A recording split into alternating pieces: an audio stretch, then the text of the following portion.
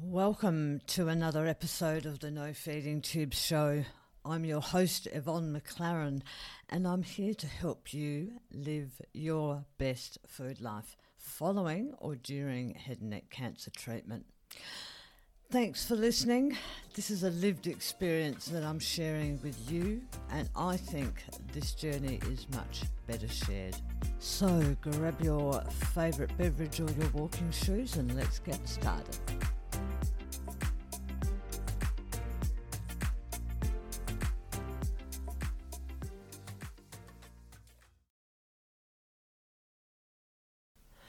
I've been listening to a podcast called the Swallow Your Pride podcast, which is hosted by a speech-language pathologist called Teresa Richard. I found a really interesting episode the other day, and she was interviewing a woman called Brittany Krekeller. And Brittany had some really interesting things to say. She was doing some research around some of the mechanics, the physical mechanics, if you like, of swallowing. And she made a really interesting comment or statement, and she said, it's not about the cookbook, it's about the recipe. And that really resonated with me. I went back a couple of times to replay that one little section that she spoke to. It's about the cookbook, it's not about the recipe. And she was referring to the combination of multiple approaches to complex problems with swallowing. And if, like me, you've had the radiation, the chemo and the surgery, and you've had lymph nodes removed and tongue removed and tumours removed, in that small, very delicate area, you know too well how finite things are with food textures and flavours. And so it was really interesting to me to hear Brittany speaking like that. And it's the first time I've really heard one of the medical team talk like that. And it was very much in line with the way that I thought following my treatment with head and neck cancer, eating, following all the treatment. So I want to talk about three areas that I think fit into that recipe process, if you like, as opposed to the cookbook.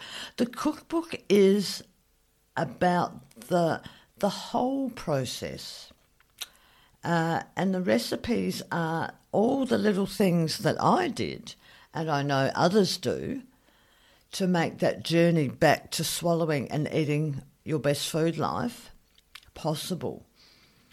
And when I talk about the conclusion here, I'll go into a bit more detail, but one of the things that really bothers me is this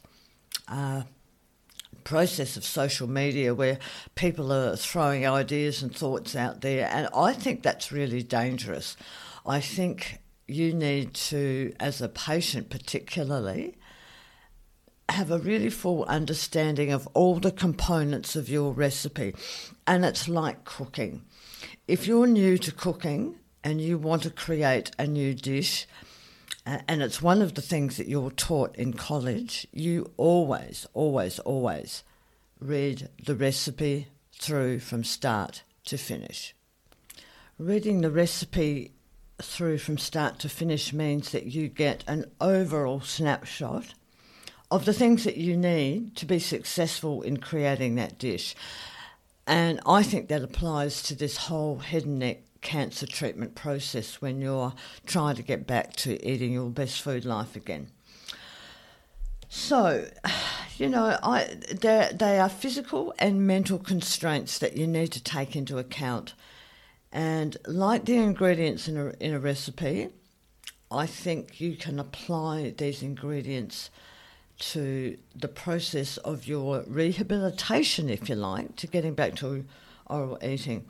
And the first thing, and seems to be the most prevalent amongst all of us, is trismus and dry mouth. And they're, in my experience, were the two things that firstly created barriers for me in eating. One, I couldn't open my mouth enough to get a food utensil with food on it in there, let alone one finger. And that trismus, that came as a real shock to me. No one told me that, by the way, you're likely to experience this. And when it came and when it happened, it was frightening. It was like, wow, am I ever going to be able to open my mouth again? And I talk about trismus quite specifically in another episode on one of my Facebook videos. But, in the end, I devised my own jaw crank, if you like, and I used those wooden tongue depressors that they use in clinical settings. And I measured my mouth opening, what it should be. And if you don't know how to do that, most adults should be able to put 3 fingers vertically in their mouth between their teeth. So you should be able to fit 3 fingers height-wise in your mouth. So I measured my 3 fingers and created a stack of tongue depressors, wrapped a rubber band around it, put numbers on it, and set myself the task using a timer on my phone to basically jack my mouth open. And I'm not going to pretend it didn't hurt. It was one of the most painful things I've ever done in my life. But I persevered with it, and I did it every day, and I kept making sure that I had that mobility in my jaw. And eventually, because if you don't have that, you have a tendency not to eat. That trismus affects not only your mouth opening rate, but your ability to chew. And it puts you off wanting to try to put any sort of food on a utensil and pop it in your mouth. So that was the first thing that I noted and managed, and I set myself up a task of every day, 2 or 3 times I think it was twice a day in the end I settled on. I sat there and I held my mouth open with that jack. And I think on my YouTube channel there's a video of me actually doing it. And I'm crying because the pain was extraordinary. And I will say you have to work with your medical team to make sure that pain is under control, or at least you're being medicated for it before you try any of this. I think it would be torture without having some pain preventative measures in place. So work with your speech-language pathologist on that and work on your trismus, because the other beautiful side effect is dry mouth. And although I deem myself somewhat lucky in that I do suffer dry mouth, but I suspect it could be a lot worse than what it actually is. So, and dry mouth, you manage that with all those products that are out there, Xylamelts and the appropriate toothpaste and mouthwashes that lubricate. Those Xylamelts I found were really good. They're like a little button tab that you put on your gum, and they had just been launched when I was going through this, so I was a guinea pig on those, but I really couldn't, support using those enough. And obviously drinking water constantly, and ensuring that you've always got water with you and that you're staying hydrated. So they were the two, they were physical issues, but equally they became mental issues and constraints as well. So that's about the time I started thinking, okay, this is not just a physical process. And I'll preface this by saying I've been a fairly active and physical person my entire life. I've always done yoga, I've always run or walked or bushwalked or hiked or surfed or swum or lifted weights or kickboxed. I've always been physically active. I danced in my earlier years. I was a ballet dancer when I was a little girl, and that went through till I was about 13, I think, from memory. So that commitment to practice and keep going and trying, and regulated exercise was inbuilt in me, and it's really important, I think, and it helped me in this journey enormously get through these difficult physical and mental times. So if you're not an exerciser, now's the time to start thinking about that, and even if you just commit to walking every day somewhere, you'd be amazed at how much that helps.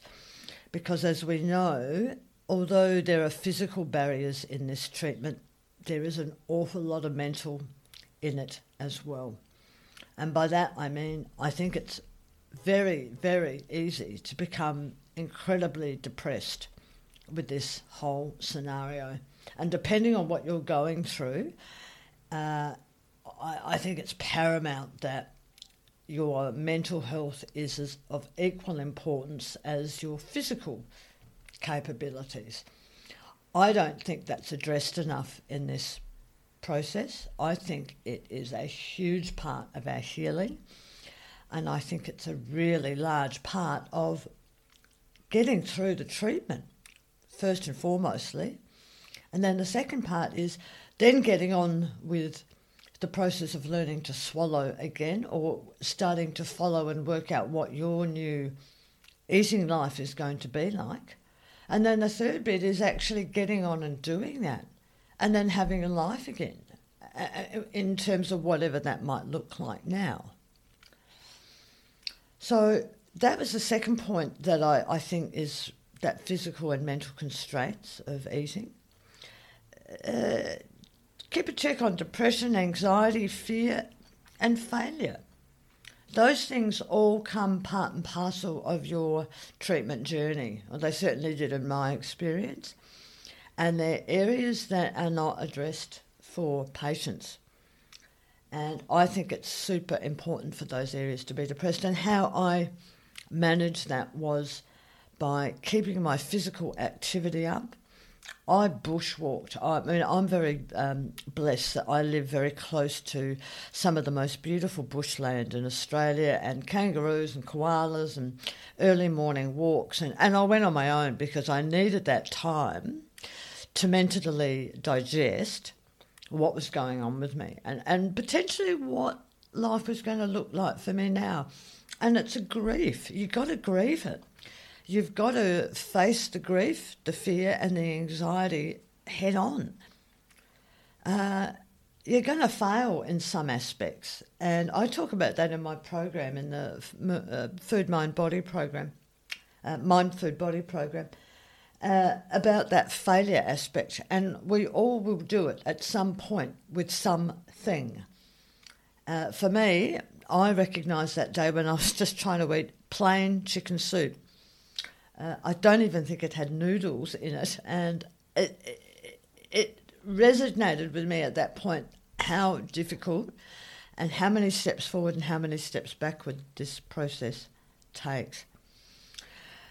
Going back to Brittany Krekela, I'm sorry, Brittany, if you're listening to this, I'm not sure how to pronounce your surname. She also said in this podcast that Teresa Richard hosts,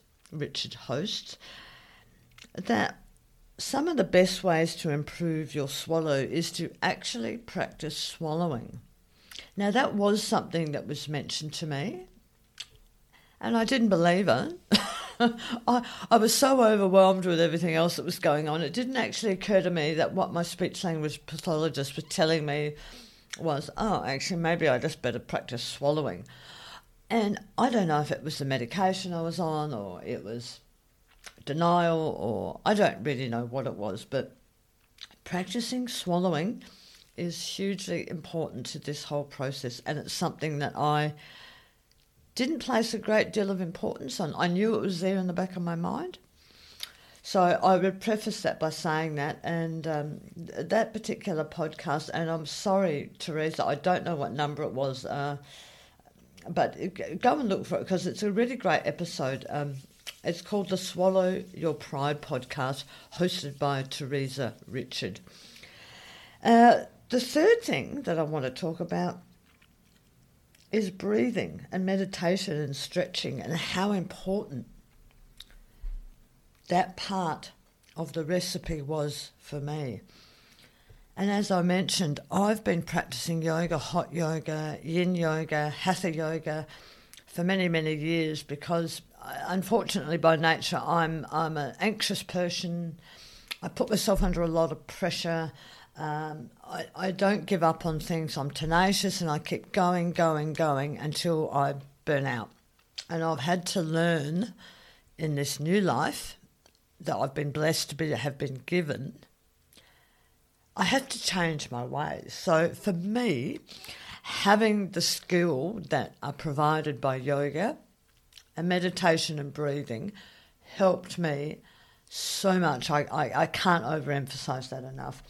Particularly going through the mask stage and the radiation stage, where I have read and heard that a lot of people really struggle with that whole treatment process. I didn't.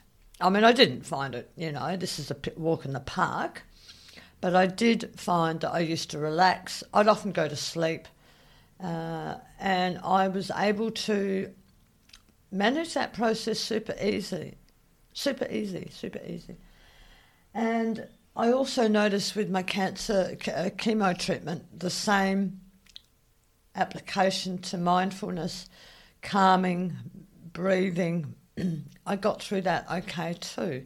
And I really do put that down to the fact that I was trained in the practice of yoga and what all that means around stretching, my shoulders, my neck.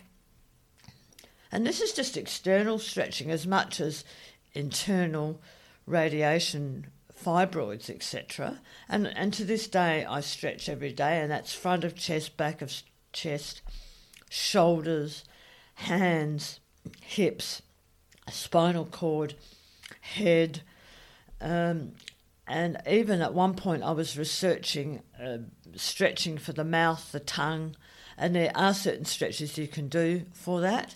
Now, I don't think there's any scientific evidence that says any of that works. All I know is it worked for me, and it continues to work for me. I know that if I don't stretch for a day or two, I start to become very tight, very just wound up and not able to swallow food. So I think that that's really important, that you look at stretching, meditation and breathing.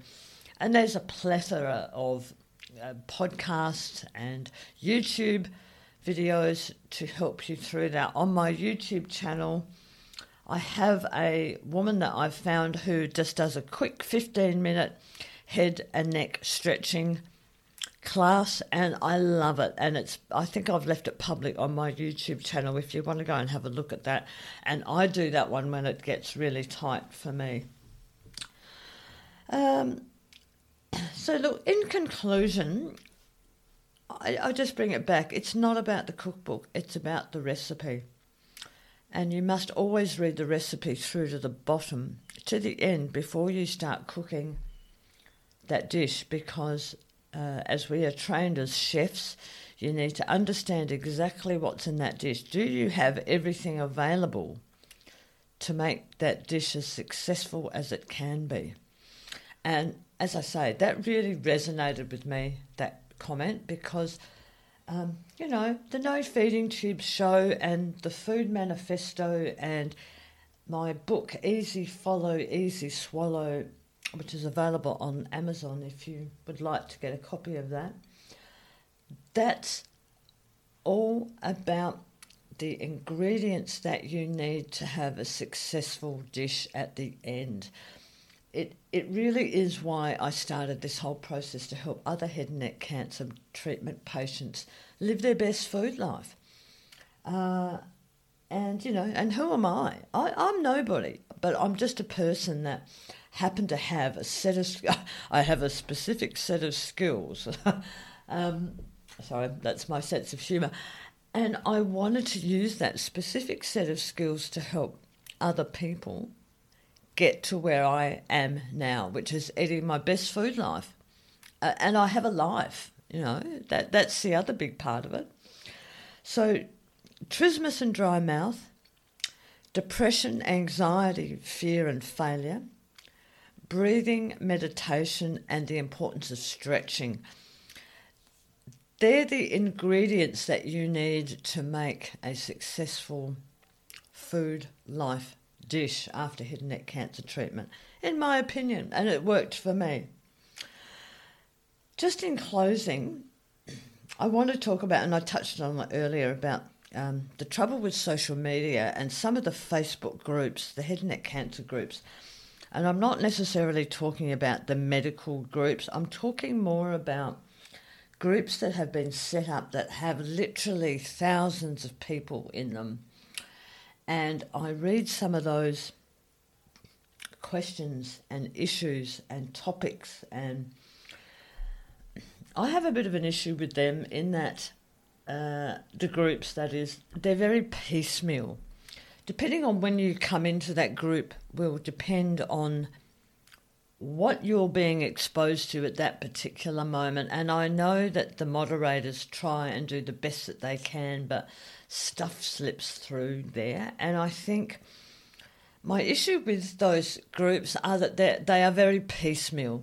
They're not showing people the whole picture. Someone might ask, what do I put in my tube? How do I put real food in my peg tube? How do I transition off my peg tube back to oral eating?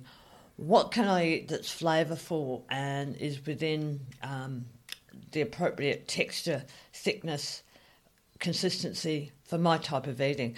They're all very valid questions, but if they're asked in a process within a Facebook feed, you're not necessarily going to get the best helicopter view of how you could format a process to help you achieve the best results there. You're going to get the opinion of 1,000 people who may or may not have any kind of experience around food.